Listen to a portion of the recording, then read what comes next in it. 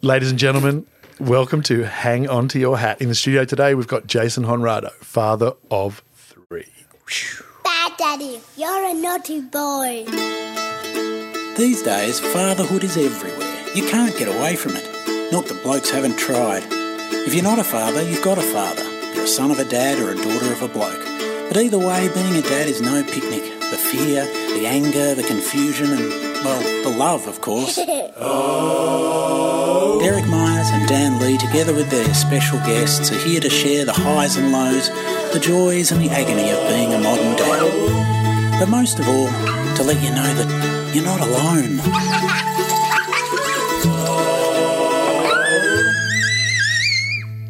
Remind you of life at home, Jason?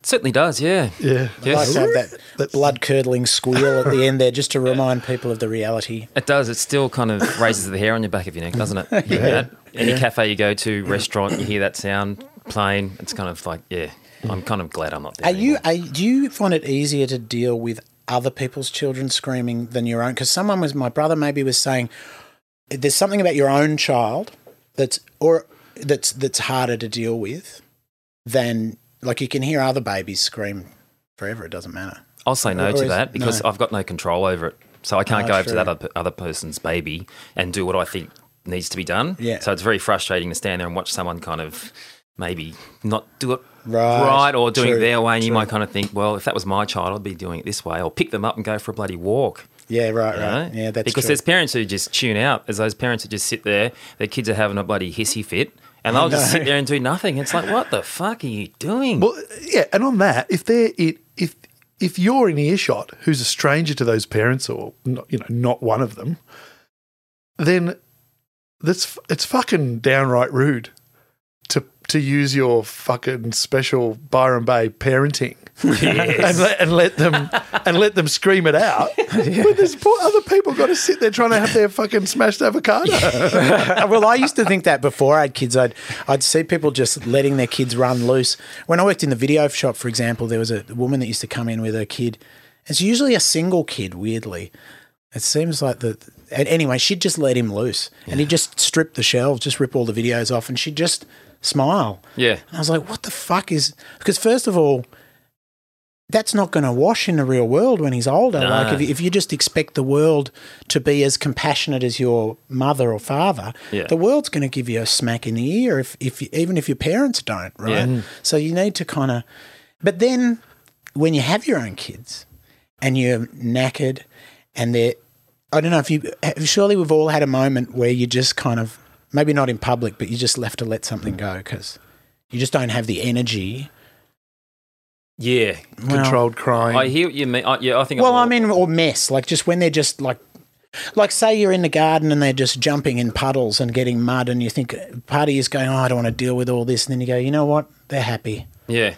Let them get filthy." Well, I know I've got a few friends that are like that. Definitely, they were just kind of, I'll just switch off, just let it happen. They're having fun. It's fine. Whereas I guess myself and my wife were a little bit different. We both come from big families, 6 kids, right? And I think her mother and father were always on her about everything, and same in my family.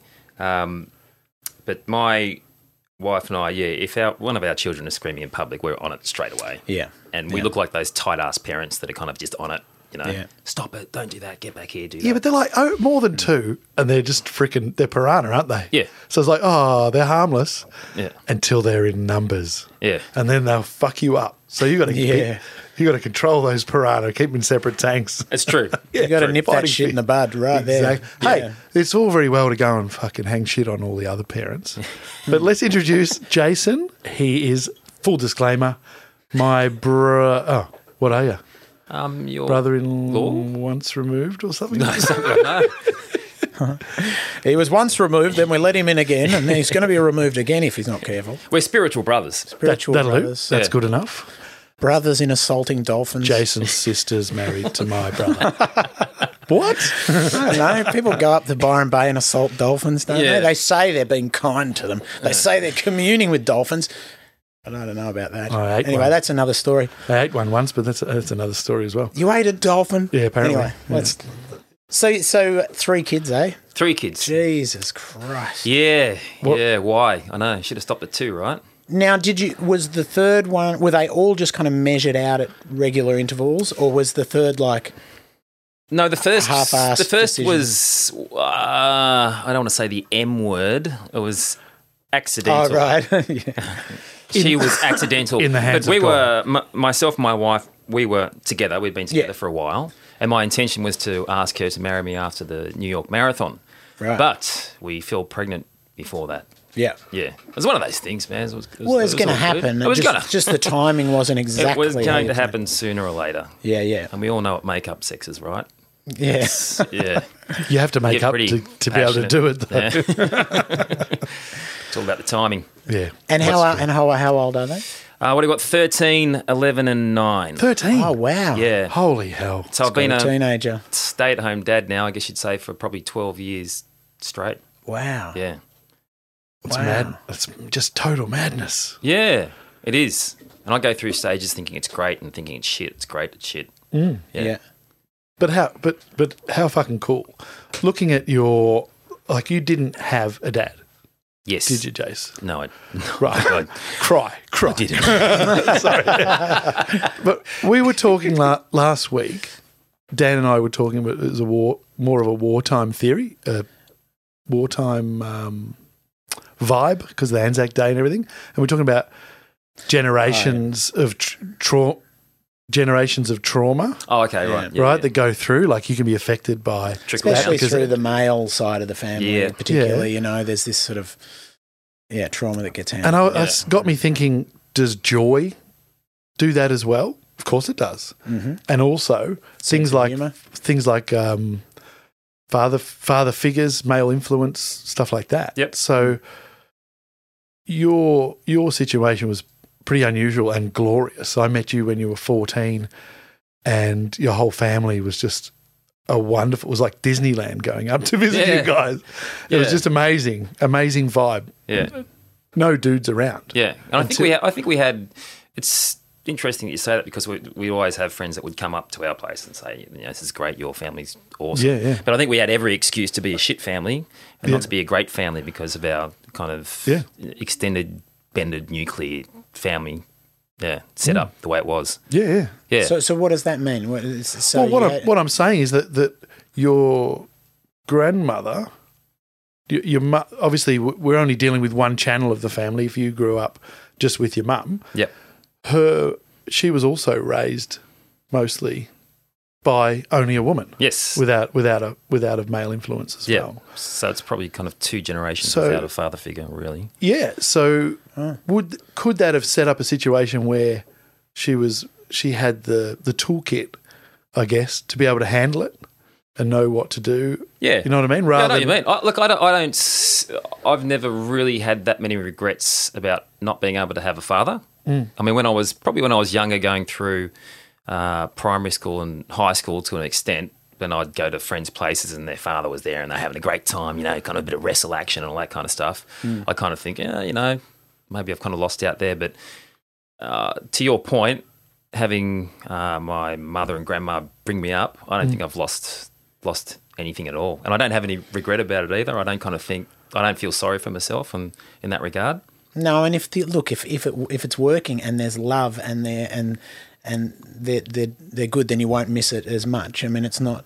Yeah. You just need the love, man. It's like same-sex couples. Yeah, that's it, man. Who and perhaps people consider things a little bit more when they are aware that there is a parent missing or a certain role model. Or did you have sort of uncles and things like that? No, not many, man. No? No, we didn't have a really big extended family either, so there wasn't. I think there's always going to be someone who will slot into that place. I mean, you might think that it's not vacant, but then when, for instance, when I first met, let's say my first best friend, I think he almost kind of took on that role, or I looked at him as being that role, a bit of a protector, my wingman and all that kind of stuff, someone who'd kind of look after me. So, yeah.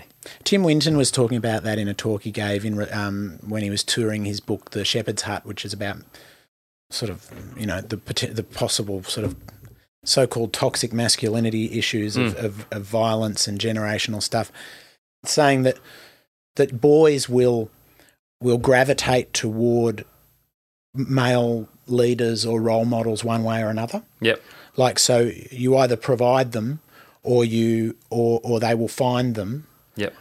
Is that something you relate to? Like you saying a best friend and did you find a kind of crew of guys or I did, yeah, but it was always to an extent, you know, my best mate was is this adventurous kind of macho dude, but then he's got this amazing sense of kind of social justice as well. So it wasn't like I would feel comfortable down at the local football club, you know, doing what everyone else wants me to do, being a part of the group, just so you can please everyone and just doing stupid shit.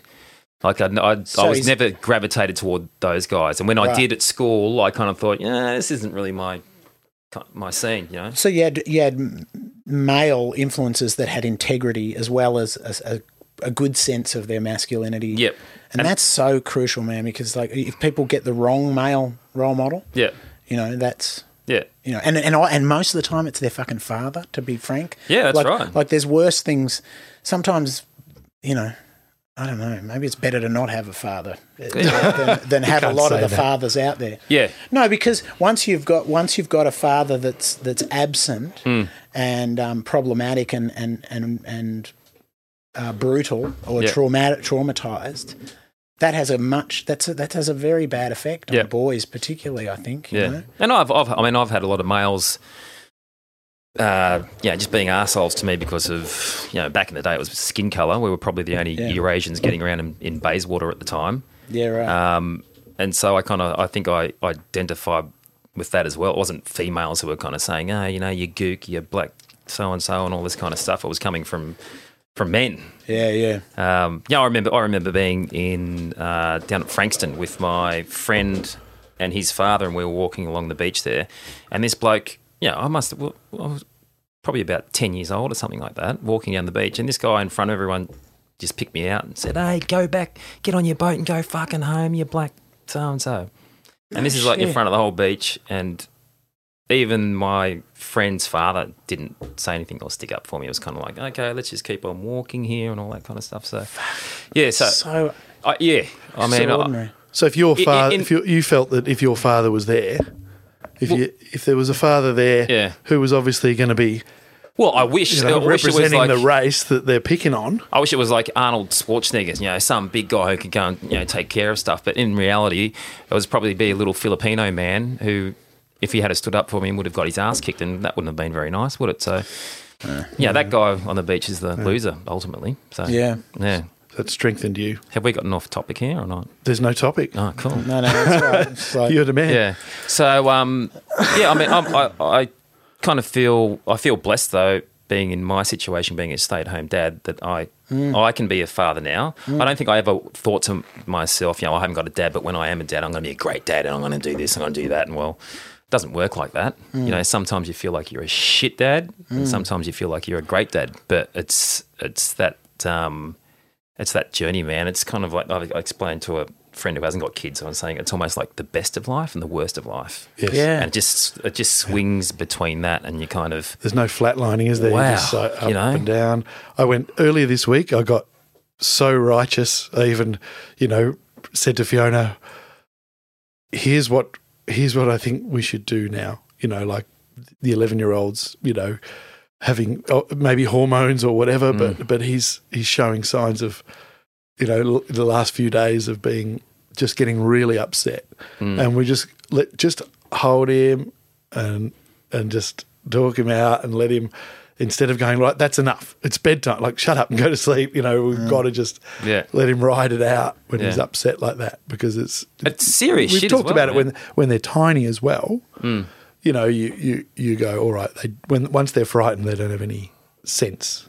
So shouting at them doesn't do anything. And trying to get doesn't them achieve anything to make sense or behave like an adult. And then the next night, I'm like, oh, fuck. You know what I mean? Oh, that's enough. Yeah. And then, but you're aware of it. Then you're on the right road if you're saying to yourself, all right, well, that didn't go to plan. Yeah. Rather than, oh, thank fuck I can get back to Netflix Yeah. because the kids are in bed, even if they are weeping.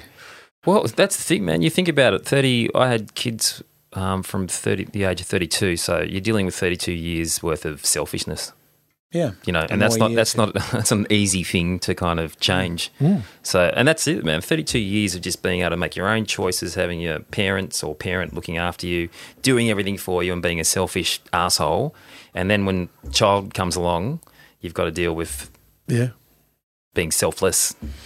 Yeah. Yeah, totally. It's a funny thing, isn't it? And you can't. I used to get so angry when people I knew who had kids would give me that look. They'd be like this look like, you really don't live in the real world and you can't really mature or grow up ever. And they're not saying it. I'd be like, fuck you. I know what you're getting at when I'm telling them how, you know, my single person worries. Yeah. But now I get it too. Yeah. Having kids. But that thing of it's the best and the worst. It's like.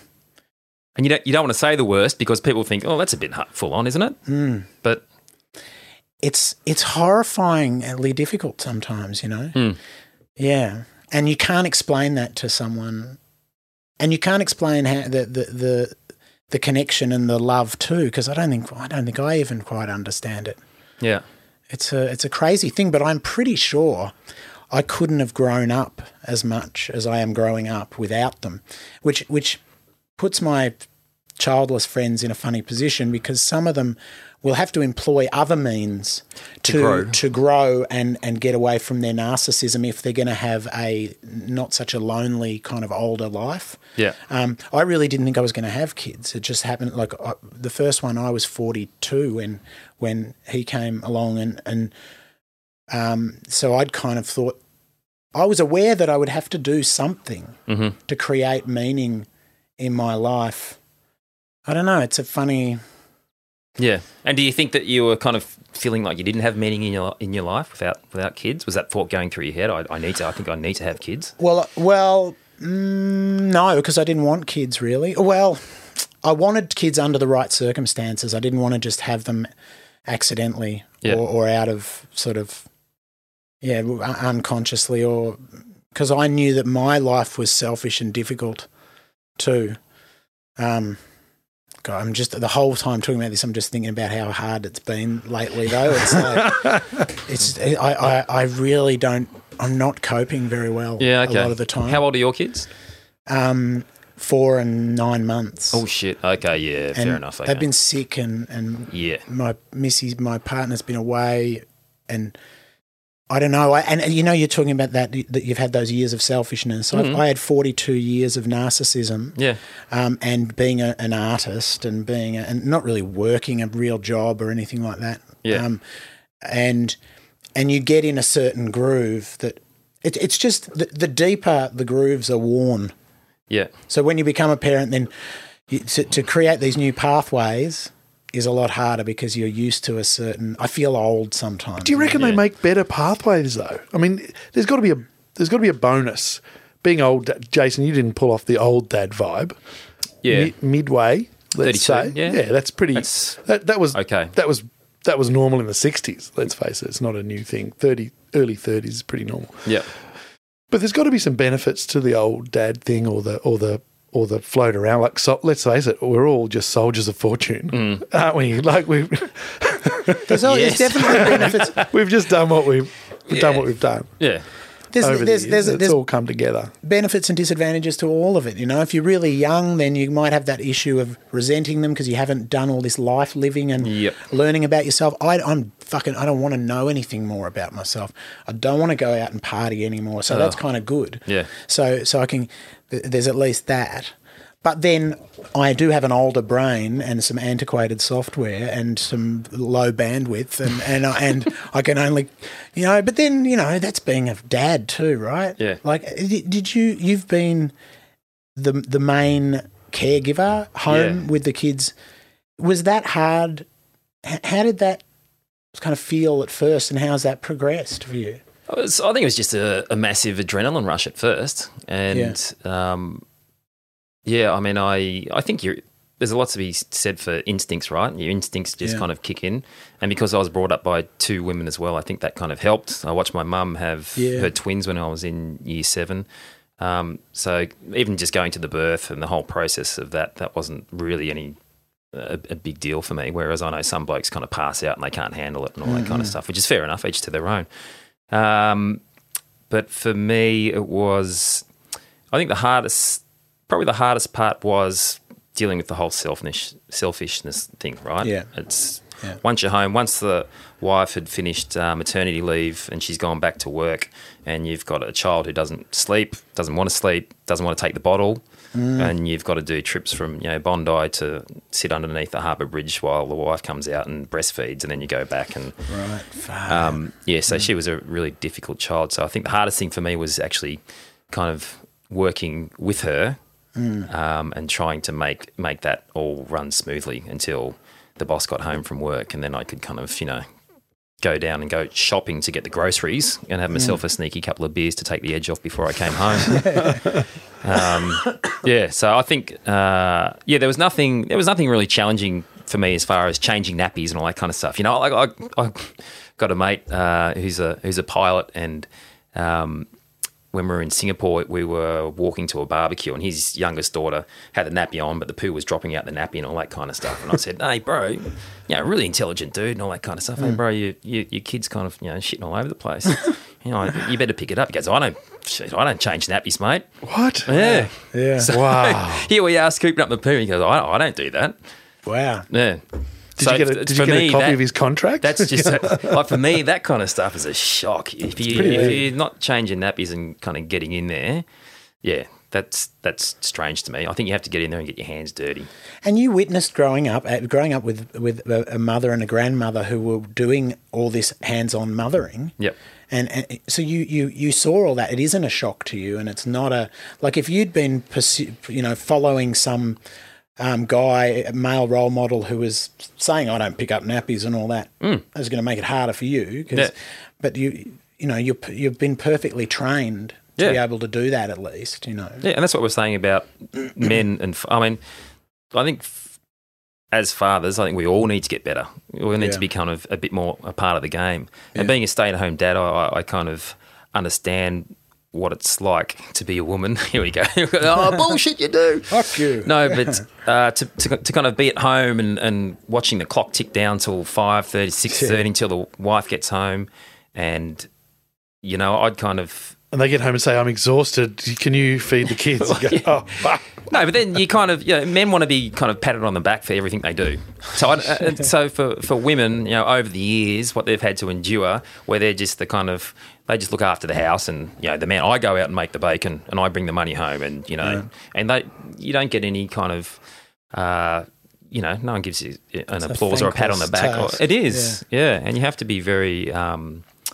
I guess, wary of that you're kind of not doing things to be patted on the back. It's what you do. And it's what women have done, over the centuries, have just put their bloody heads down and done the dirty work and kind of maintain the household and all that. There's so much shit to do. Keeping a house maintained and clean. Oh, I know. It's intense. We're planning on deciding who does that. Yeah, we haven't had that talk yet. Yeah.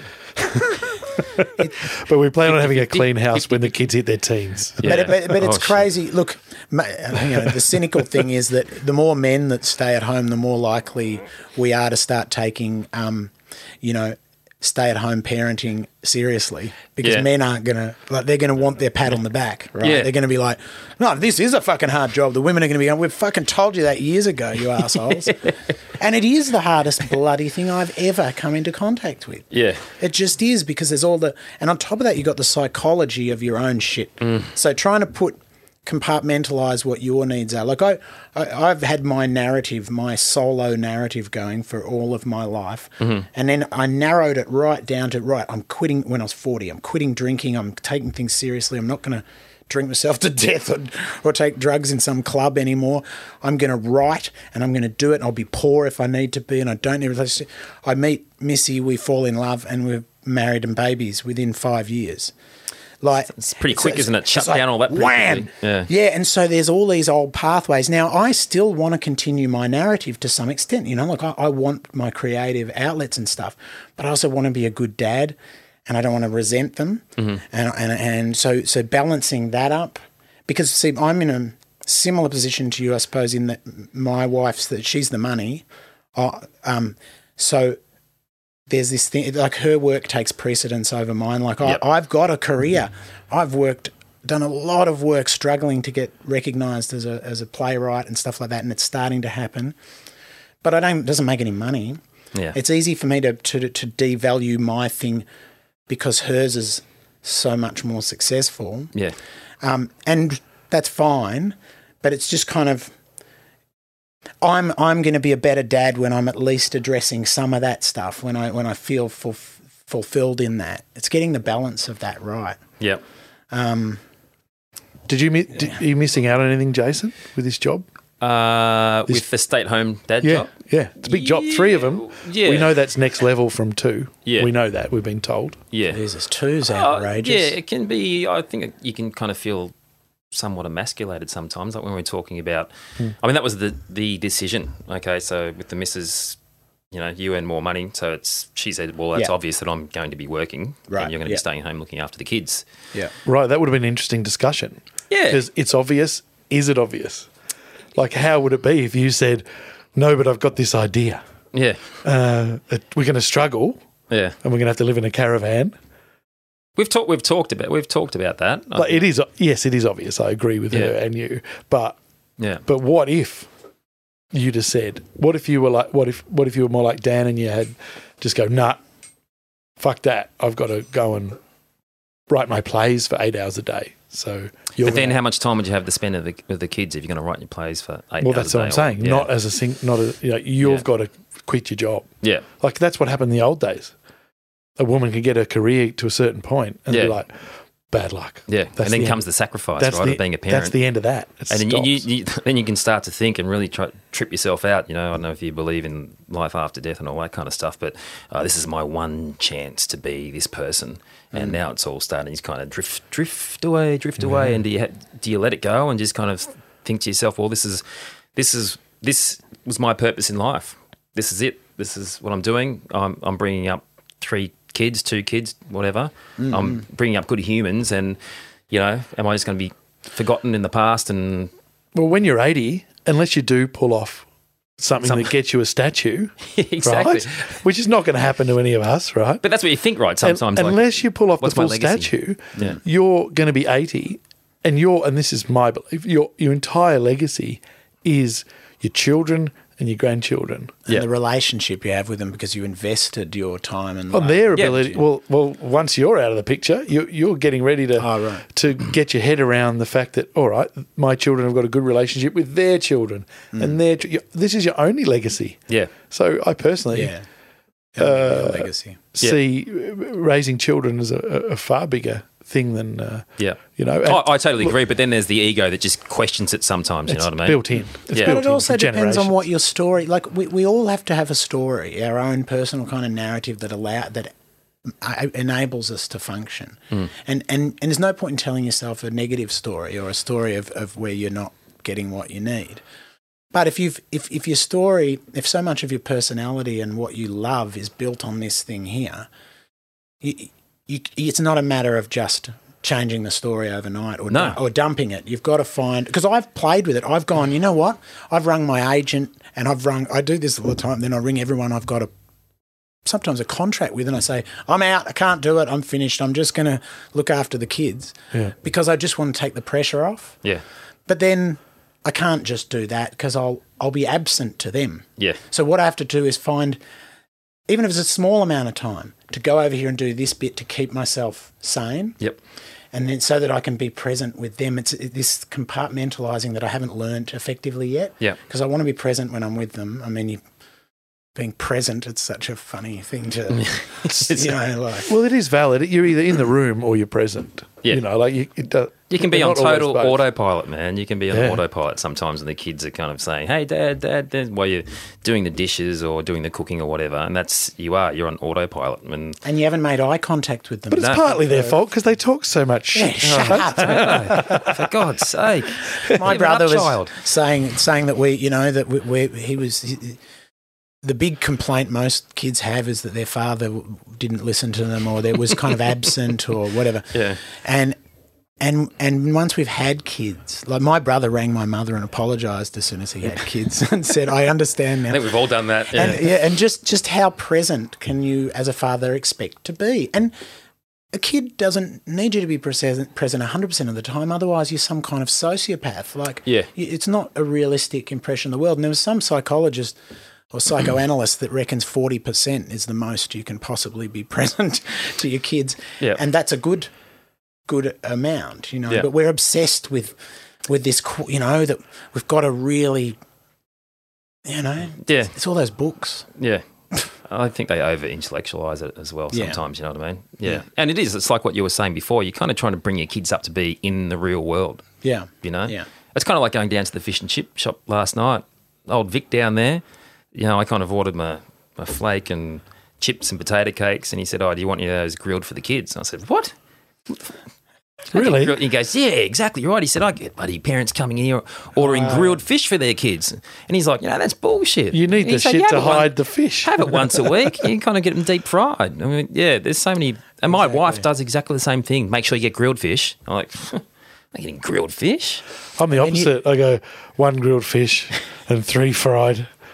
And they look at me up and down and go, "Yeah, that's right." Oh, I We saw know a who guy. that grilled fish We is know- from. yeah. I Don't was try getting and- my I have a coffee this small one. morning.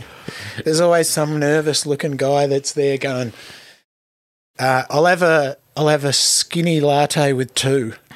You're like, That's fucking "Fuck, dude, pretty you- surreal, you isn't it? just have the. I'm on a latte." high sugar, Just- low fat diet. Never heard of it. Never. Yeah. Like, come on. Yeah, we can be a bit overprotective. Hey, speaking of going to cafes, earlier on, I was down at it's not a Vietnamese cafe; it's a normal everyday Magpie's Deli. Jason, you might Okay. remember it. It's still around. Yeah. It's owned by a Vietnamese lady called Marie.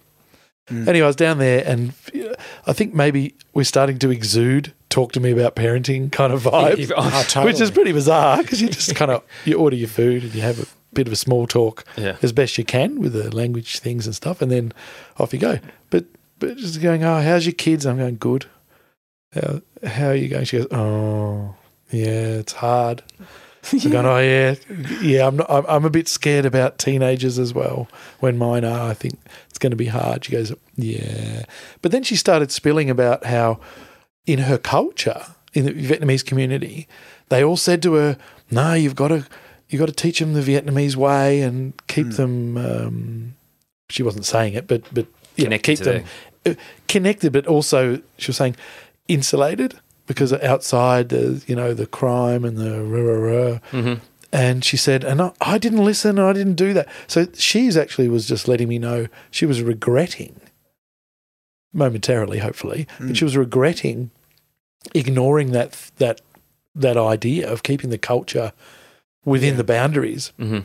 Like we saw, like if you tried to pash a Yugoslavian girl in the 80s, it was hard work. You know what I mean? Like they were brought up the old way. Funny, yeah. You know what I mean? about, The Greeks, Dutch, I you tried couldn't to get pick a up a pash Russian girl one time, Yeah. and it was the Oh, you mean just bizarre. the cultural? because their Yeah. parents, Yeah. their parents didn't go through the in Russia. It would be looser than here, I bet you. Mm. In 1984, it would have been looser. Russia, Holland, everywhere, right, in Europe.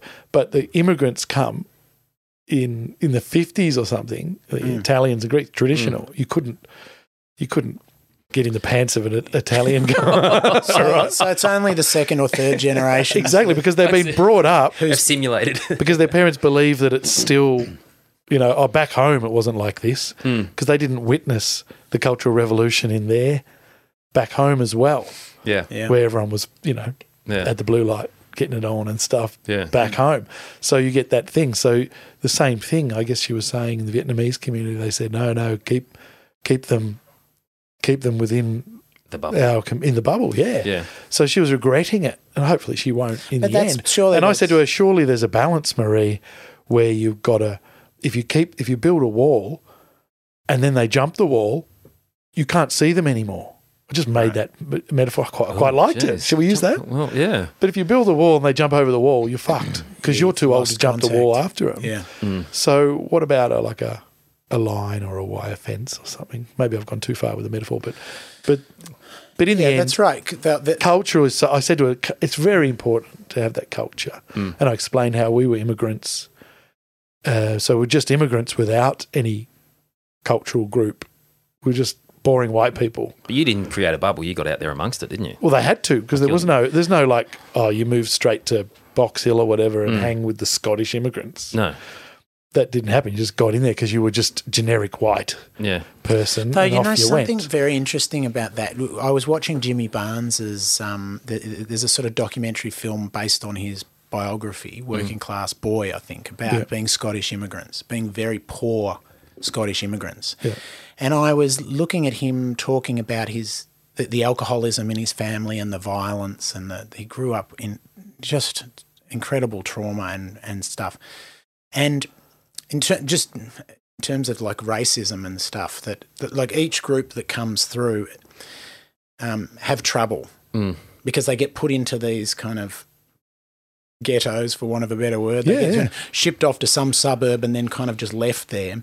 And there was he was in Queens, something in Adelaide. It's a really rough part of Adelaide where all the Scottish immigrants went. Was it the shipyards? It was near the water. Yeah, it was like Queen's Bay or something. I don't know. Oh, no, Elizabeth it's called. I Oh, think. Elizabeth, yeah. And so he was describing he went to his old house and how he used to hide under the neighbour's house when his parents would bring everyone home from the pub, and his father would be beating his wife up, and then some neighbour, non-immigrant neighbour, friend, you know, his mate's family would take him in for a week because he was going to be like, and I thought, this is exactly what they, you know, this is exactly the problem manifests exactly the same no matter where you're from. Whether you're a Scottish immigrant or whether you're a Sudanese immigrant or whether you're Aboriginal. I mean, he was describing the sorts of ghetto-like communities that exist in Broome in the Aboriginal community. Yeah. But this is Scottish people. So for all the people who think it's, you know, Limited. bloody Aborigines, you know, and it's a black thing or whatever, like this was... It was identical. This is, which is no surprise to me, but it was just interesting to see that perspective talked about, because he was describing the poverty and the violence and the alcohol problem in the same way as you hear. So forced into a Aboriginal bubble by people talk. economics, Yeah, rather than just a desire to arrive and feel safe. yeah. Jason, you've been living in Singapore for some time. Yes. This 8.5 is years. your big feature. Yeah. Oh, So Speaking of bubbles. so that decision is, I don't know actually much about it. Bad cousin or whatever. Cousin. Kindred spirit. Bad Sorry, kindred spirit. bad kindred spirit. So the decision to move over there? Yeah, yeah. Okay, so we were living in a shitty little house in Camberwell. I know it sounds like It's only 3 times the size of ours and worth. honestly, no, the one in Camberwell, it was a shitty little place. But so the wife was working for one of the banks, and yeah, we were just scraping through from week to week, and yeah, we kind of just came to a decision. There was an opportunity that arose, and it was through a friend of Dan's, and we just decided to take the job. We were in that position where we kind of thought, you know what, let's try something fucking different. I love this. We decided to take the job. yeah. So that's the. I'm really picking up. That's a big thing. I mean, we went. It's a team thing. Like, I don't mean to make it out we were struggling, but in our situation, for us, we were having a struggle, and we were becoming grumpy at each other and all that kind of stuff. And I was probably hitting the cans too hard, and when Dan would come home, I'd try and get out of there and go somewhere else, and she'd be stressed out coming home from work, and there's all those dishes and washing and all that kind of stuff to do. Yeah. So we just thought we'd give it a go, try something new, and we also had the conversation about bringing up the girls in a different place and exposing them to different things. I mean, we both had that fear. How old were they at the time? 10 months, 9 or 10 months. Jeez. What, probably 3 or 4, and then 6 or 7, I guess. Yeah. So 2 of them were still in nappies when we went to Singapore. But how gutsy is that? You hear people say, people that just moved to Rosebud, you know, and It's a stress in itself. and you go, big deal, but the more you think about it, Dan, making a big move with your kids is such a big thing. You know, we've contemplated it so many times. It never gets past contemplation. I would say do it if you ever had the opportunity. Just do it. Yeah. I mean, we regretted it when we got there. You know, we were going for 2 years. That's not uncommon. But we had our struggles over there where we kind of wanted to pull the pin and come out, you know, come back home. So did you feel more isolated then, presumably for a while, as a father looking after the kids? I don't know if I guess I probably did, but I didn't. You don't really have time to feel isolated with 3 kids. You know what I mean? Sure. You're kind of searching for isolation because the kids are with you. Yeah. So I know, weirdly enough, you're searching for that isolation so you can kind of have time to sit down and kind of regain your thoughts and hit the reset button. So, but you would have it would have been like being born, like, you know, when it hasn't happened to you, Dan, yet, but one of them goes to kinder.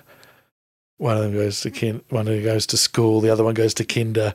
And it's sort of like boiling a frog. You gradually suddenly go, oh, hang on a minute.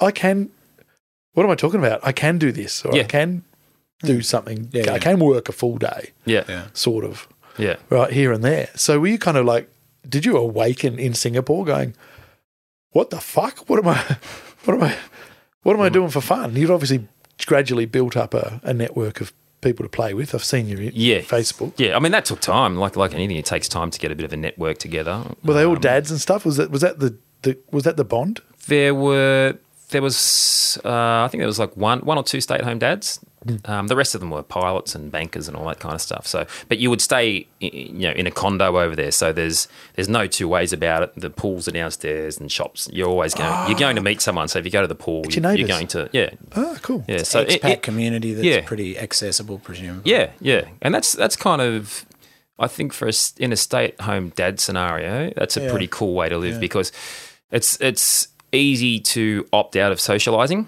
because I'm not one of those guys who, can just organise to go and have coffees with a bunch of blokes I don't know because you kind of feel uneasy about, here we go, we're going to have these kind of conversations and one of them's going to be a fucking fascist. Well, yeah, exactly. You don't know who you're talking to and, you'd rather stick to people your own friends. But having said that, I think it's really important for your for your mental health as well is to get out there and get amongst it and meet new people because before you know it, you're having a conversation with someone you can totally fucking relate to and you can just feel, as soon as that happens, you can feel the weight just lifting off your shoulders. Like I've had experiences where I don't know whether I was depressed or whether the anxiety was coming from depression or whatever, and I just thought, fuck, I just feel like an absolute eggshell because I've done the whole day with the kids. I haven't had meaningful conversation with anyone. Yeah. And then that feeling kind of starts to kind of creep up on you. You think, like, what's wrong with me? What's going on here? I feel a bit uneasy. I'll have a coffee. I'll have a beer. I'll try and sort this out. It sort of wears you down. It does. Time, and you don't realise how important human interaction is, and it can be exactly.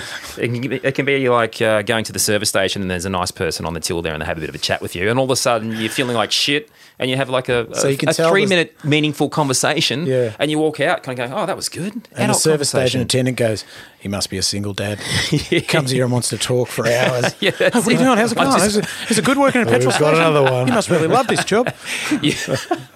My friends, if they were listening to this, they'd be pissing themselves laughing right now because that's me, man. I'd have a bunch of friends around in all the different petrol stations, shops and all that kind of stuff that I'd stop to have a chat with and all that kind of stuff. Because you need to find your reality again. It's like if you're living in a totally different culture that you can't relate to. You're living in child culture. Yeah. That you, at some point, you need something more to that. Yeah. And anyone at the service station will do as long as they're kind of speaking English and not gibberish. Yeah. / computer games or whatever the kids talk about. Wanting anything from you. Not wanting anything from you. Kids just want, don't they? So I've been telling myself that the barista is lonely as well and he And He wants to have a chat? He wants to have a chat, but I assume it's true. Yeah. How long do you stay with Hey the there, barista Tommy. for? Hey, yeah. I have long-term relationships. I'm a monogamous baristas. That's my Latin name. Yeah. So you're living there, and you've awoken into a world where you're a human again. Yeah. I.e., they go to school. Still hectic. It's not going to let up. Yeah, well, I mean, Harper was still in kindergarten. Yep. So I still had 2 kids at home. And then the next year, I think Indy started. And then I still had 1 child at home. And then I think, maybe 2 years after that, that's when Ella went. So for 3 or 4 years, I still had 1 child home with me. Yep. 1 or 2 kids home with me, which was, just hard, man. You just can't switch off. So I'm fascinated by the notion of these people that are offshore with their families, or even interstate or anywhere that is going to be for a period of time to get a deposit or whatever it is. Like Marcus and Louise over in Portland, Oregon. Hi there. I want Marcus to come on the show. Go on, Marcus. Shout out. Get your ass. So, but that whole thing, like, when does that start creeping in? What's going to be best for the kids? Like, where the line of what's going to be better for the future of the kids crosses the line of what's going to be better for them at a certain age. And now I know that schooling was pretty hectic. Like, I can't wait to find out how they're going now. Yeah. I assume they're pretty, hopefully not too confident, but pretty settled in. I was a bit of a nightmare over there for them. It sounded hardcore. Yeah, Harper started international school, and like international school is probably about between 25 and 30 grand a year. And so we kind of thought about that, and that was going to tip us over the edge. So she did half a year at international school, and then we got her into a local school. So Indy went to local school as well, and it's all about being academic over there. Yeah. So coming back to Australia, we've just noticed this massive difference of how much they're kind of doing outside stuff and sport and running, and it's brilliant. You know what I mean? I think if you could have a balance between the two, it'd be great. But yeah, they were slightly traumatized by the amount of homework. Yeah. And especially my third one. Exam pressure. At the age of like 10 or something, is that right? Yeah, so from grade 4 onwards, they have some pretty serious exams. So grade 6 is almost on par with year 12 here. The length of their exams and the amount of homework they have is that intense, because that basically, for Singaporean kids, that determines which school they're going to go to. So their parents are fucking riding them big time. You can see them, you go to parent-teacher interviews and you go around the corner and there's a Singaporean mum there ripping the shit out of her kid in tears. Yeah. And they don't report it, but kids bloody jump off buildings. When they don't get the results. It's full on. And kind of tradespersons or people over there aren't kind of looked up, held in the value that we hold our traders. You know what I mean? Yeah. Being a trader here is... Well, we know they got more money than us. Yeah, exactly. That's a start. Yeah. The tradies. So for our kids, they had a struggle with that. They did well, but Ella Bell was sent to a different school. The Ministry of Education sent her to a different school, so she was actually traumatised, and we're still working through it for now. Okay. We pulled her out halfway through, and then daddy daycare and homeschooling again. So so that was a big decision we had to make as well. I'm thinking I've got my 3 kids in school, and I've got my freedom between that time and that time, and then we're all traumatised by what Ella had to go through, and then had to have her come back home again. That was a challenge in itself. Did you get much feedback from the home front? Obviously, with a pretty big supportive family out there, and your sister's in education and stuff like that. Was there much feedback? I know when I was reading about it, I was like, I was picturing going over there like Rambo and going, and doing an extraction sort of thing. Like, you'll have to tell us a bit about what we're talking about. Okay, so my youngest, Ella Bell, she was sent to a different primary school to the other 2. And the other 2 went to a primary school which had a really good mix of expats. Right. So you can imagine if you come from a family of 3 and your older siblings are going to one school and then you're sent off to another. Yeah. So, in the morning you drop the 2 off and say goodbye, and then you go and take her to another school. It's just a Ministry of Education's choice. Being an expat, you don't have a choice when you go to local school. Right, okay. So she was sent to and this was a real local school. You know, it was just full of Malays and Singaporeans. And mate, for 3 years she wasn't invited to a play date or a birthday party. They just didn't do it. Right. So she was almost like the little Sudanese kid in an Australian school. So it was kind of flipped for us. We kind of, you know, she was being kind of teased and bullied and all that kind of stuff. And, you know, her teachers were, they were scolding her all the time. And she became a nervous wreck before she would go to school. There'd generally be tears before she was going and freaking out that, poor baby. you know, I haven't done my homework properly and I'm going to get scolded and all that kind of stuff. So it got to the point where it was stressing, you know, myself, my wife out as well, where we just said, you know, fuck this. You know, Good on you. Pull her out. And, and that was half the reason why we came home as well. Right, okay. I didn't know about the Alabella side. I just thought it was like extremely hardcore exam stuff. Oh, no, yeah. So, well, in Alabella's case, she stressing was just, traumatised. Oh, good on you. So, yeah. So coming back to Australia, was that pretty closely associated with that It was. decision? Or did you always have a plan to go to high school in Australia kind of thing? Yeah, we want our kids to kind of be brought up in Australia to identify what it is to be Australian. And I think that's what is it? Grouse. It's like Australia's kind of menstruating at the moment, isn't it? We've got all these questions. What is it to be Australian? But just from an educational point of view, we wanted our kids to be able to think outside the box. I'm not sure that Singaporeans know how to do that so well. No, and that's pretty common, isn't it? I mean, I don't know if Singapore's classified as an emerging economy. It's not really, is it? Because it's been sort of, but certainly a lot of Asian countries that are really coming out of, like Vietnam. I spent a lot of time there, and the pressure then, because they know, you know, parents know where they've come from and the hardship that they're moving away from. Then that huge pressure academically and like it's pretty full on. I mean, you can see where it comes from. Yeah. But in the context of a kid who's going to be Australian, ultimately, it's not preparing her for anything that's good for her. Yeah, that's right. Yeah. No, my kids are loving it. They love being back in Australia. Yeah. And do they get it? Do you get a result like their experience? Maybe not so much Alabella. We'll find out. But because it was super traumatic. But did that hardcore thing make them enjoy? Like, I know I fucked up. I was at Camberwell Grammar in year 10, and they said, "You started too high, bro." No, for reference, I put my hand up here. That was I don't know why there is a height with your hand for year 10. Why would that be? I don't know. Anyway, I started in year 10, a bit lower. Yeah, there we go.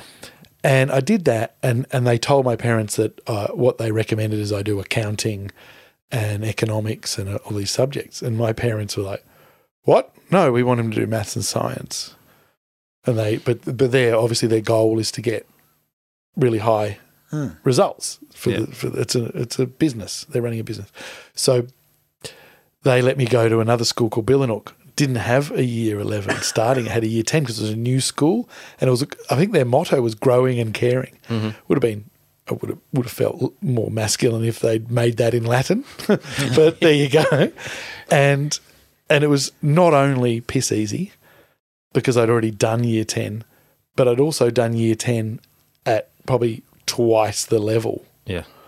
Right? So kind of what your girls are going to be going through. Yeah. So twice the level, doing it again, and there was girls, and I just instantly turned into a guy who didn't do anything. Yeah. Right? That's a good point. Took it easy. Pressure was right.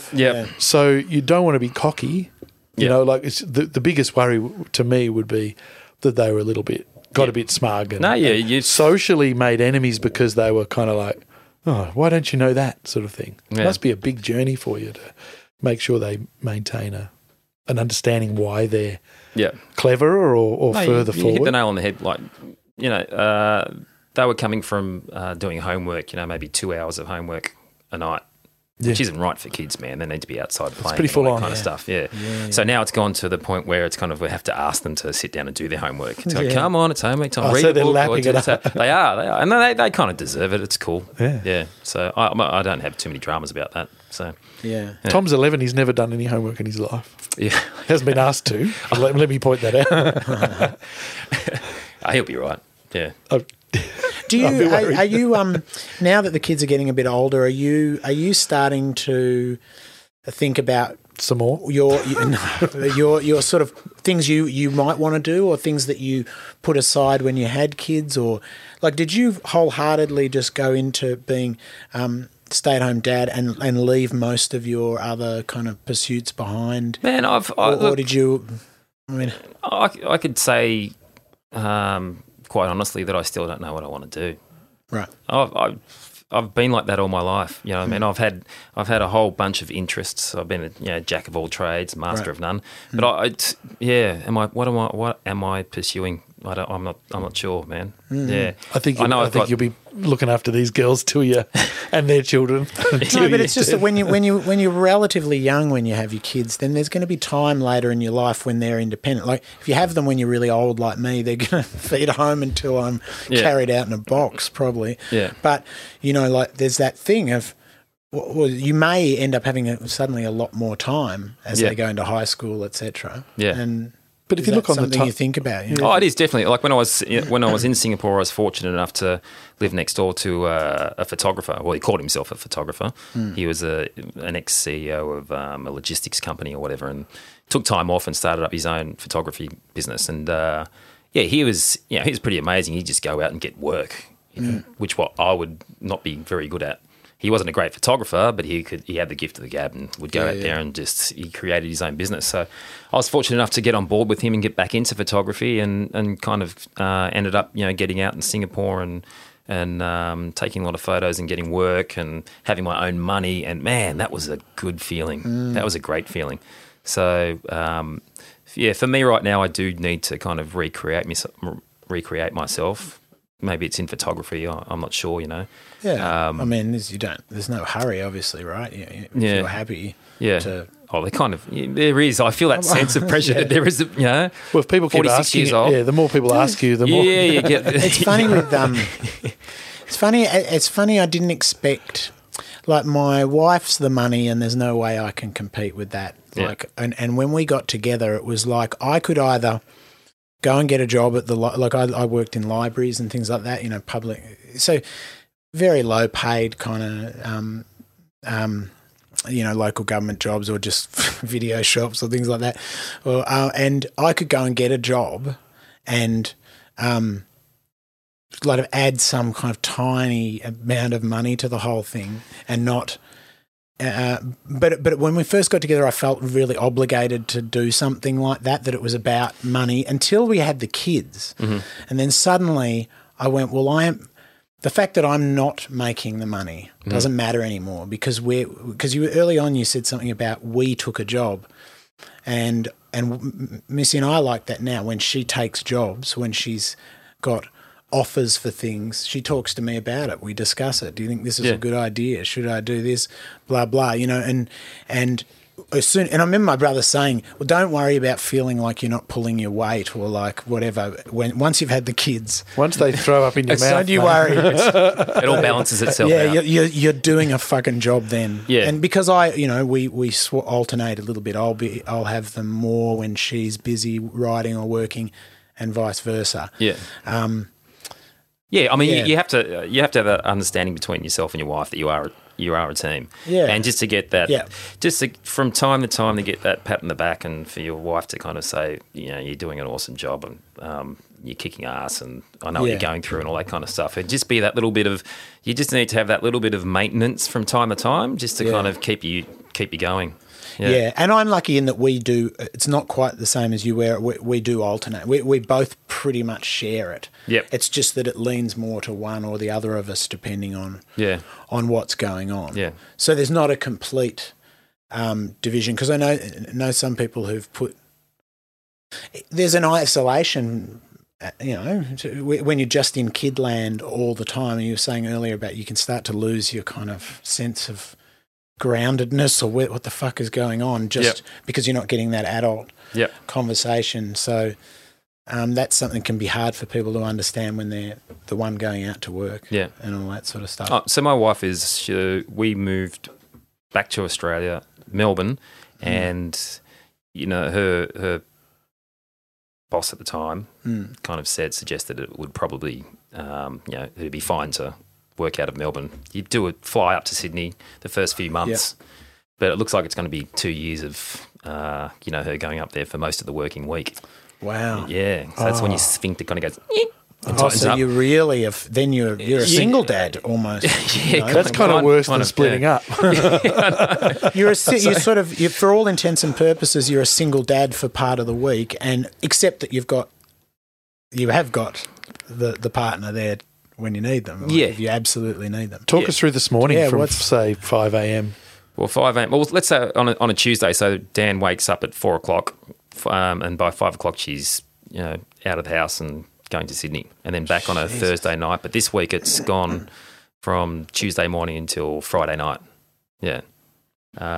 So like this morning was Harper had band practice at 7:40, so we had to get up at 6:30.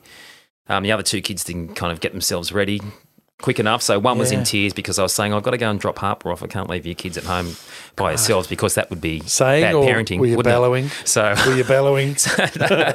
no, Please. she was just upset that she wasn't getting ready quick enough. Last one out of bed and all that kind of stuff. So. So babysitter. your timing can get knocked out, right? Oh, totally, man. So if you're out by 10 minutes, then everyone's stressing out. It's a fine line. So then, so Harper gets dropped off at school, and I come screaming back like a madman. Enter the house, get them ready, take them to school, come back, and then Harper, just as I'm about to come and see you guys, Dad, I've left my iPad at home. Can you drop it in the school? And it's just like the anger starts building up. It's like, come on, man, don't do this to me. Shit. So, those things always happen. It's the unpredictability, man. Yeah, totally. And you just got to roll with the punches, I guess. Yeah. God never sends you more than you can handle. That's right. You know that one? Yeah. Fuck you. Biggs ring. Well, he's pushing it. Here, try this. Return to sender, God. Yeah. Fuck you. Yeah, right. And because I feel that now, it's balancing how hysterical to get. Like my son takes 18 months to get from his bedroom to the car. And there's so you physically have to drag him everywhere. Yeah. So can you get up in his... Now, I want to take time to let him do it in his own pace, but then he'll take the piss. I don't want to get to the point where I just have to start dragging him. Yeah. And then he'll say to me, "You're being too rough." And I'll go, "Well, get in the fucking car. Don't hide in the boot. Get out from under take that hat off. Yeah. Get out of the cupboard. Like, please." And then once you find yourself pleading, so you've got to kind of implement those things so you don't get to that point. Like to try and, if you've got that 10-minute window, I can't even imagine it with 3. It's like chess. You've got to be thinking ahead, right? Yeah. I never knew I could be that far- organised, man, Yeah, to get 3 right. kids. I didn't think I could, beforehand I wouldn't have thought that I could actually achieve that. Yeah. Making their lunches, getting their breakfast ready, getting them dressed, showered, barking at them all the time, Yeah. and getting them out. So each time I do it, I do feel a little sense of kind of, Yeah. well done, mate. You've done it. Yeah, Good job. shit. Good job. What about the guilt stuff? I that's my job. I do that The what? every day. The morning, Oh, right, yeah. the whole thing. Oh, good. Lunches. Yeah. I do that, and then, but I've got that added thing of going, you've got to, because I've got to get to work. We're recording. Dan will get upset. Yeah. It's very Blame cross. me. Absolutely. Well, that's what I was stressing about this morning. Uncle Jason's coming in, kids. Come on. It's okay to be late for you, but I don't even know Dan, so Our Clover, I was under the pump. she's like Fiona. It's unbelievable. There's no need for a DNA test on that one. Like if you go, Clover, get out of bed. She'll go, you go, what did you say? She'll go, I was just thinking about what I was going to wear. I'm going, fuck. Whoa. Genetically fucking embedded excuses for staying in bed. I'm stretching. Yeah. Oh, no, because Tom, he's up and about. Yeah. Yeah. He's up and about. But I do he's most up and of about, and then an hour later you go, let's go to the car. And he'll go, but I have to have my sports stuff today. Yeah. Oh, Like, fuck. should have told me. And then it's like the high voice of truth kicks in. It's like, Yeah. well, why did you do that an hour ago? It's unbelievable. Oh, man. They're underwater. And then you've got all these parenting books telling you the right way to do things. Fuck that. I haven't read them. I haven't read one either. I know. But the problem is that they lure you in with some of it rings true in an ideal world to deal with it in this way. And certain things, specific things I've learned to deal with better, like meltdowns and how best to not escalate. Learning how to not escalate these things by fighting them and stuff like that. But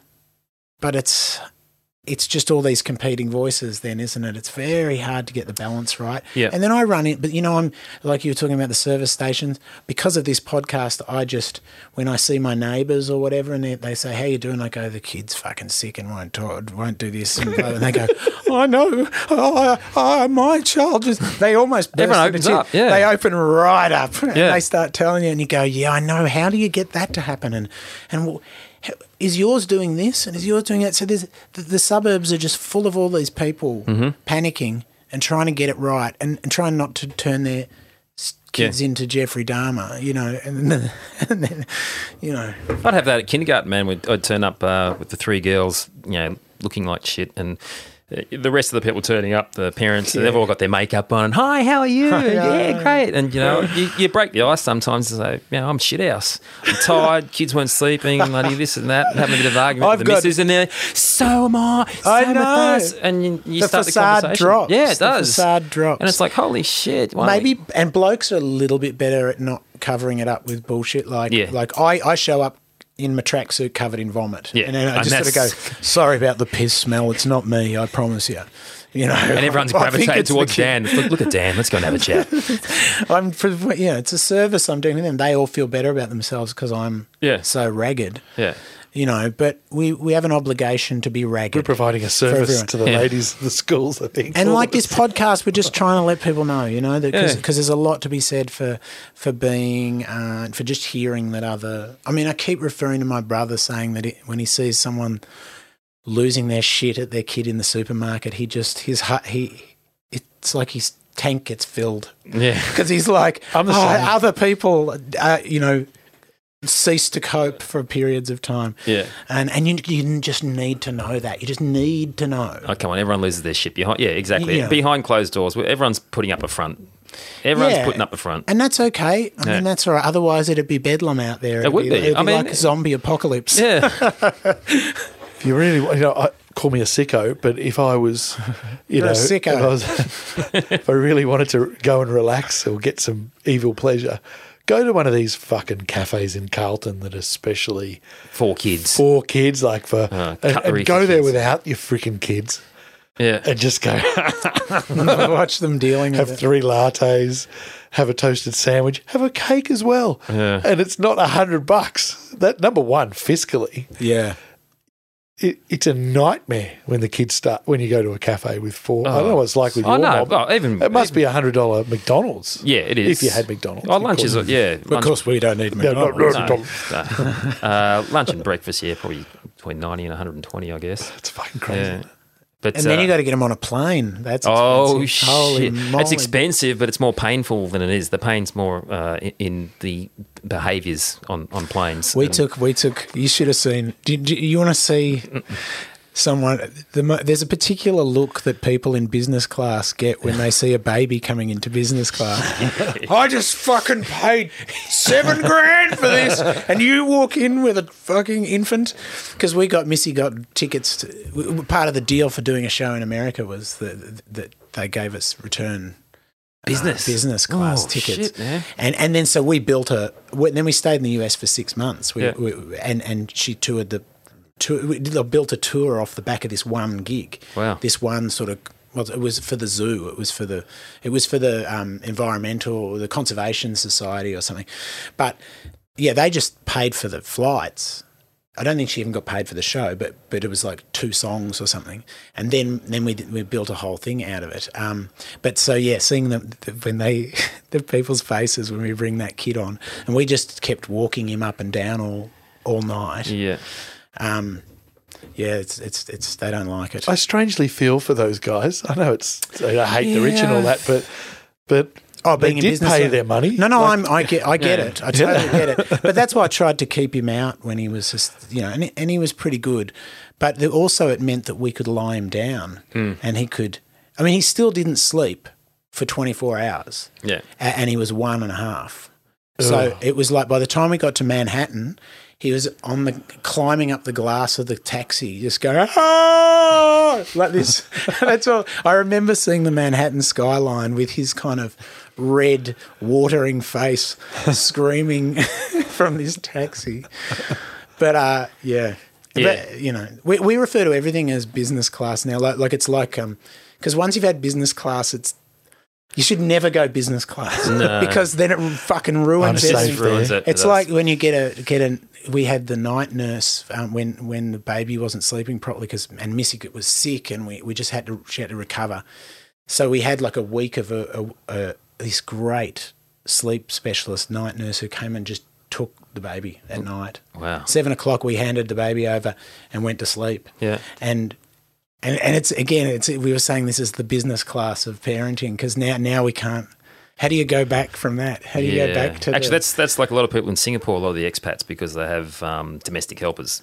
Yeah, and they can you'll afford speak to it. well, they can afford it, but you speak to them about moving. What would be the hardest thing about moving back to your home country, and they say, well, just having the helper and having to wash our own clothes and make our own beds. I know. Fair dinkum. It's horrible, but it's true. Yeah. It is like it's very know, first world, but it is going to be hard for them. Yeah, there's no doubt. Yeah, they'll have to adjust. But I mean, you're probably in the same boat as me as well. Like I was probably the third in my family to have kids. You were the second. Yeah, and the people, your brother and sister or whatever, who have the kids first, they're just blessed. Because, grandma and grandpa, they're just all the golden over, children. They are. The golden children. And then it just drops off after that, Yeah. And we were third on the run. So what are your ones' names again? Exactly. This one doesn't look like one of ours. Surely not. This one's a fucking ringing. So it was obvious from the start that you and I were going to be really good with kids, Jason. Yeah, I would say. Yeah, I agree. From Chuckles and McDougall. Do you want to explain? Oh God. Okay. Well, so I come from a circus family. So my mother and grandma were contortionists, trapeze artists. You name it, they did it. And we're only just bringing this up now? Well, yeah. Holy shit. It's a fatherhood podcast, not a circus podcast. Wow. Yeah. Oh, my God. It's fucking awesome. Grandmother was full vaudeville. Yeah. Wow. The real McCoy. Yeah. Amazing. Yeah. Whereabouts? Not in Australia? Well, she was born in Tassie, but so we kind of... They travelled abroad. I think they did Hong Kong. And so they actually worked together. So my mum went to school for a little while, but basically it was my grandma and my mother, and they had an act together, and Wow. Yeah, so... Okay. Yeah, and then we travelled with the circus with the kids, and so... Were you the youngest clown? Oh, that's right. Because so instead of you get to a point where instead of doing the paper round, you become a clown. Yeah. Wow. Or a children's entertainer. Cool. Yeah. So I took on my grandma's clowning name, which was Chuckles. And I thought that was just general family laziness. It was like, because it sounds glamorous. Like, okay, you've been trained as a clown. It's not. It's just like, Keith, this. We talk about father figures. I was thinking about Keith the other day. Keith who? Just Keith. Charlie's Angels, how this voice would come down. Yeah. So this whole matriarchal family for 2 generations, and then the phone call would come from Keith. Yeah.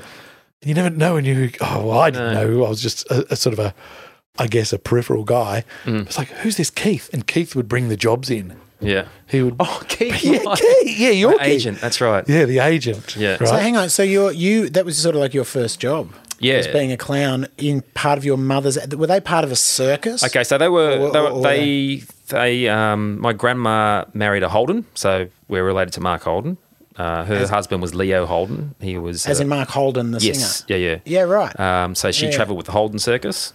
All right. Yeah, but then broke up with my great grandfather, her husband, and left, and then started working with Mum and travelling around, and then we eventually joined another circus, Alberto Perry's, and there was 3 of us, 3 kids. So we travelled with my mum, grandma, my older brother, older sister, and myself with another circus. So we travelled with them as a family for probably about 2 years.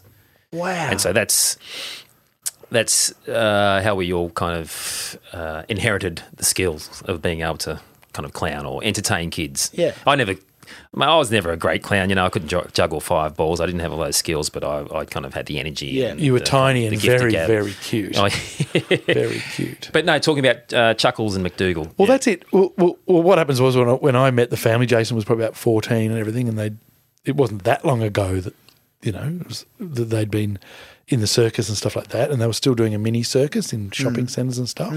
Performing dogs, puppets, and all that kind Yeah, of stuff. and there was Magic. this Keith guy. That's only just thought The about it. booking agent, Keith. And it was just this voice like Charlie going, "This is your job," right? And then it sort of just like was so loose. It was like, "Oh, we need a clown. We need an Easter bunny in Hampton Park shopping centre or whatever, Or a pub." Mad Hatter for Maya Yeah, to walk around. And we go, and that's what happened to me. I was 19, living in Geelong, full hippie, festering hippie, and it was like, "Oh, Keith needs a Santa for the pancake parlour." Oh, yeah. Tomorrow. The pancake I've told you the story. parlour That's, Pancake that's how parlour's that rolled pretty in. It was like, Yeah. what? And it's like, good on you, Keith. And it's like, I wonder what Keith looks like. And one day there was like, oh, Keith needs someone to man a bouncy castle for a corporate function, right? Christmas party. Carney. Yeah. And I'm going, I'll do that. $100. That was like getting good money, It was like man. getting $1,000 Yeah. for a couple of hours at the time. And he's like, oh, can't get there. Keith will pick you up. Keith picks me up. It's like this crazy old car, like a Aston Martin? Aston Martin, like a James Bond car. Wow. And there he is, he's sort of like dressed as a magician. He hops in, he goes, "Careful, watch your feet." And this huge rabbit is wandering around on the floor of a car. It's like, yes. Yeah. Full credit to, I don't know what happened. That's to funny. Keith, My grandmother was a contortionist. She really? she didn't join the circus, but she threatened to, because she did ballet and there's an Australian ballet thing in my family. On mum's side, my aunt was in, and my grandmother was big in ballet, and then she was very flexible. She did contortionist stuff in some contexts, but I haven't found out the full thing. Okay. But she would always talk about joining the circus. Yeah. And I inherited her flexibility. Did you really? Yeah, I don't stretch, and I can sort of get my legs behind my head and all Serious? that sort of stuff. Yeah. Are you a yoga guy or not? No, I have been, but it's funny because I can do stretch at certain positions that just I don't even warm up. Yeah. Like Splits to and all hips and no, not splits. Okay. But like I can do the lotus position without using my hands to put it there. And I can put my head flat on the floor while in lotus. Oh, okay. And all that stuff. Wow. It's just a hip flexibility thing that I genetic. think my grandmother had. And Wow. there was always this story about her going off to join the circus, or she was going to. Yeah. It was pretty cool, man. It was a Yeah. pretty cool experience. I didn't tell many people when I was younger because I didn't want them to know. Yeah. But then as you get older, you That's kind cool. of, you tell your stories and people. But living with an actual travelling circus must have been It's pretty like going to sleep to extraordinary. the sound of lions and elephants and tigers and all that kind of stuff. Living in caravans and having. Oh, so it was back when there was animals. Yeah, totally, man. I remember these little memories come into my head, but I remember when the lions would come out, they'd so at half time they'd erect the cage, Yeah. and then they'd back the wagon up, Yeah. which had the lions into it, and the lions would jump into the cage. And so each town we went to, they'd have Lions Club members. Right. So Uncle Albie and Uncle Rob, as we used to call them, Yeah. the owners of the circus, they'd organise a cricket match with these guys, and then at the end of the day, they'd bring them into the circus and bring them into the lions cage. Right. So Albie was the lion tamer, like this old school dude with like Vaseline hair, slicked back in the Yeah. black wave. I mean, he was so cool. And then Yeah. Rob was the head clown or whatever, and he'd kind of run the show from behind the scenes or whatever. But I just remember when the Lions Club members were in there, there'd be a little gap out back from where all the acts would come out, where we'd all be standing, and there'd be a clown with a 303 just standing there, just waiting. Yeah, it's like a guy with a And a red clown. nose. That's a hat on with a amazing bloody image. with a 303 just sitting there, just peeking through the curtain. There we Just go. in case. Just in case.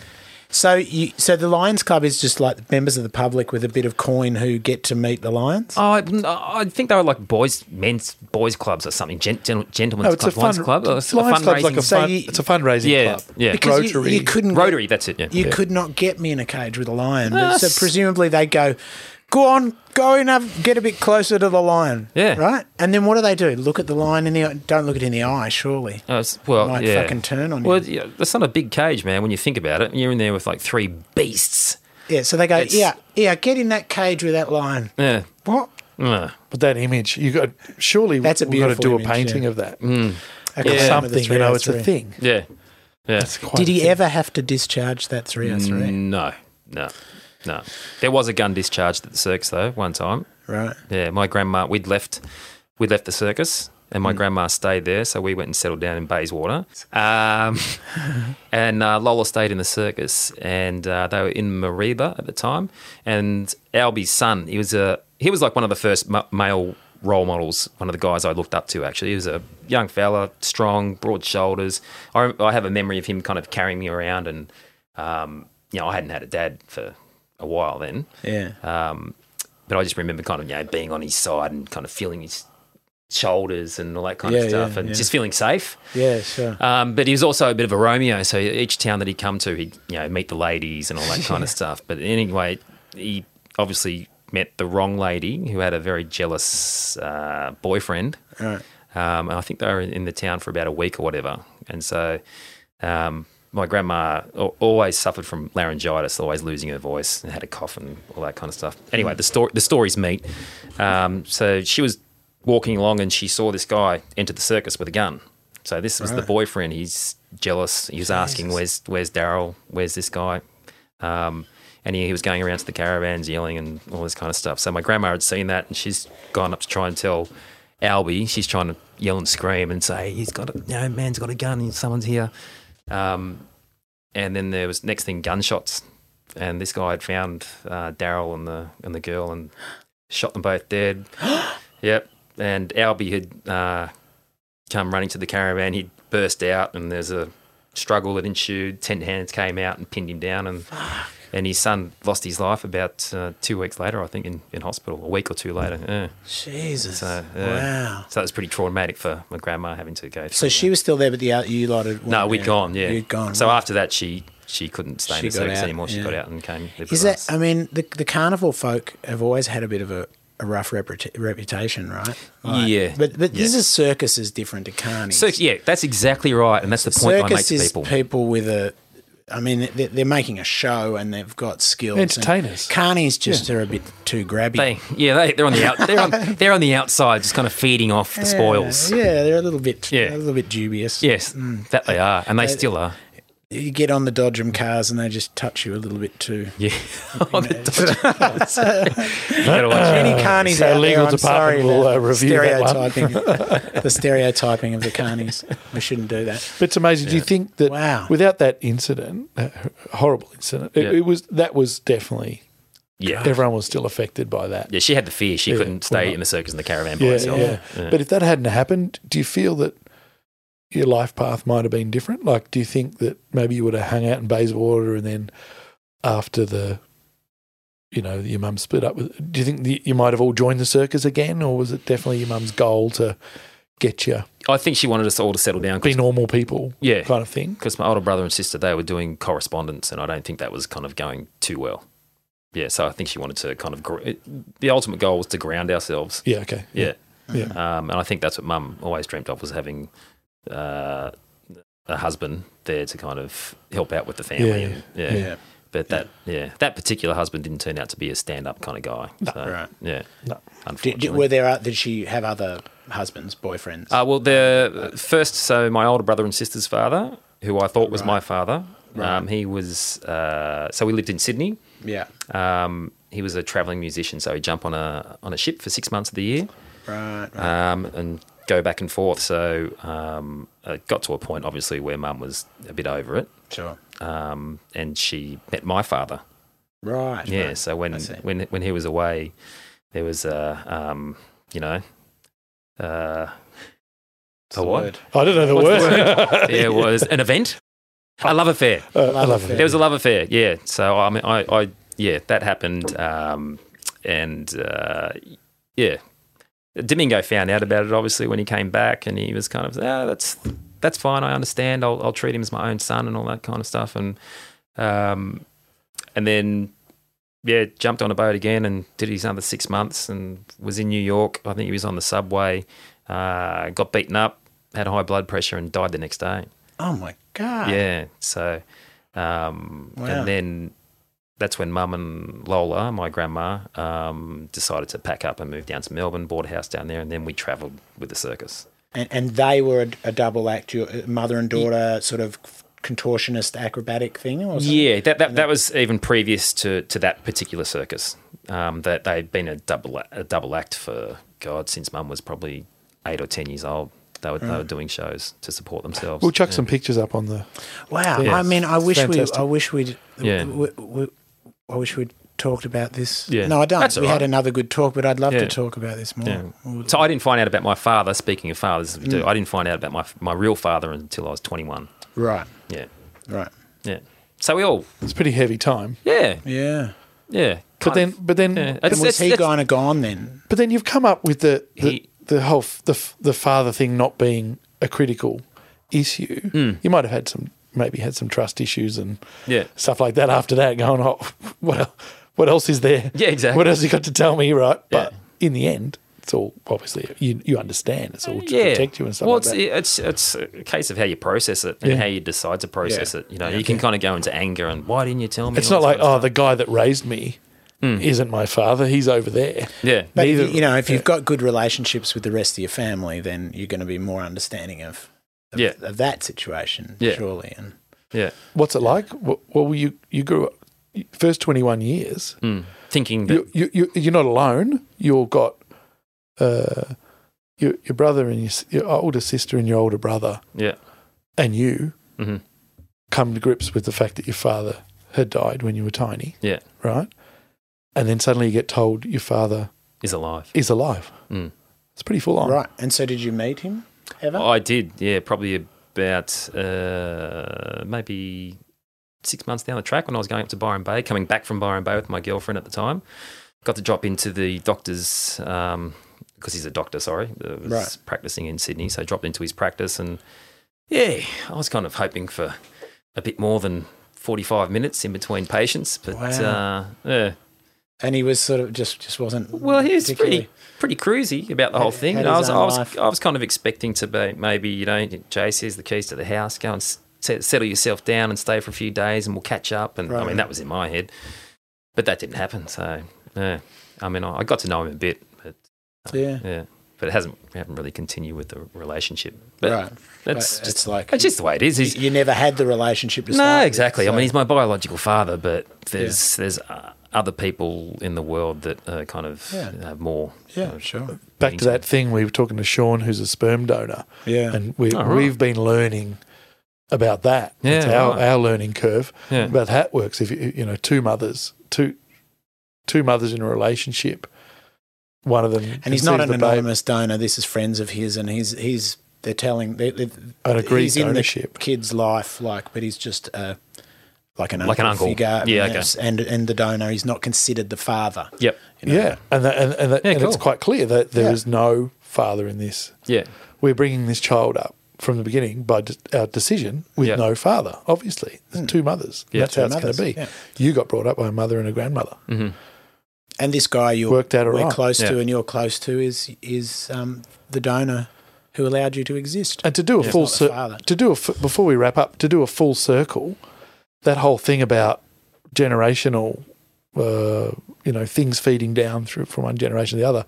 So due to a series of unfortunate circumstances, there was no dudes around, right? Apart from maybe when this handsome 19-year-old came home with your sister. Oh, mate.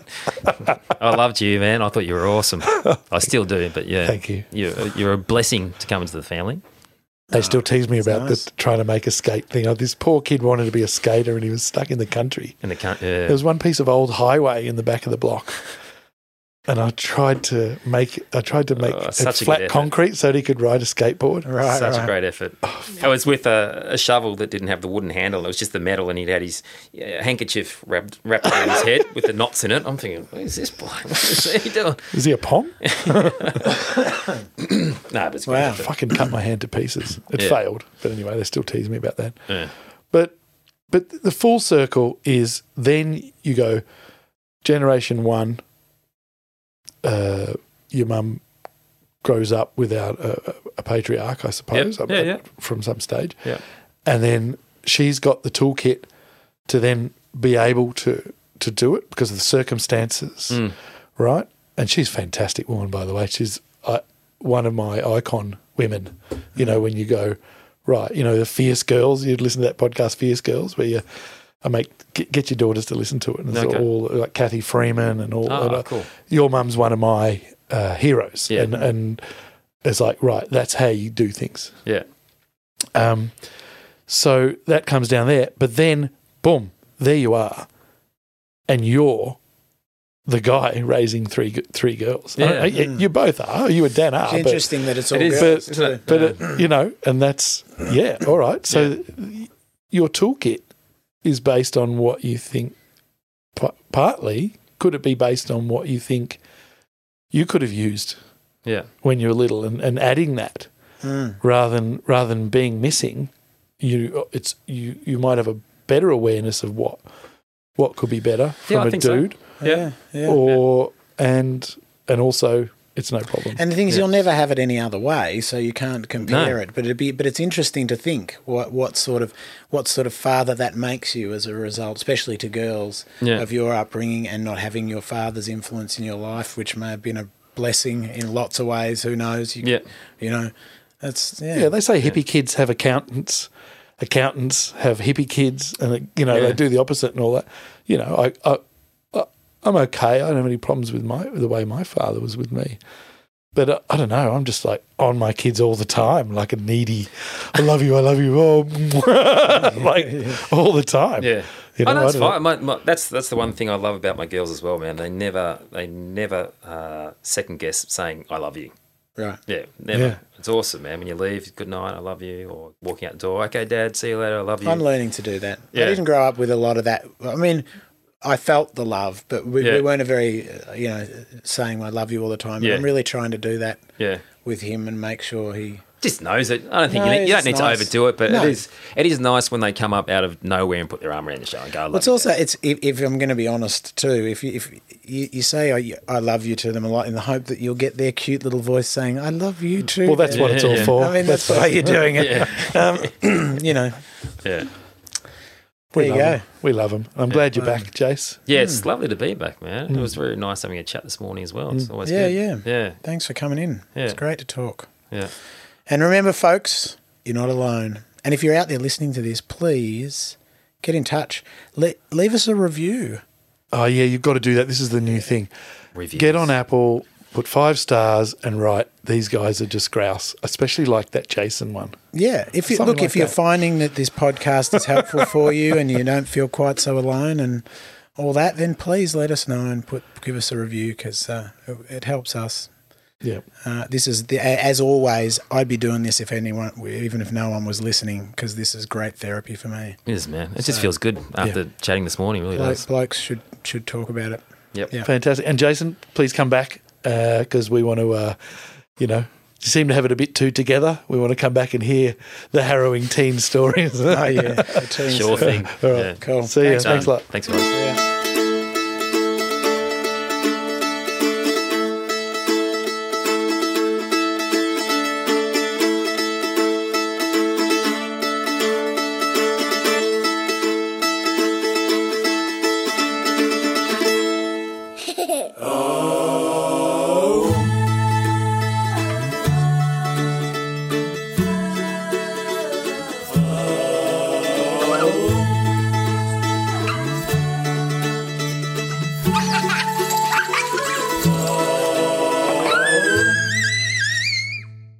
That Awesome Podcast was recorded at Castaway Studios in Collingwood.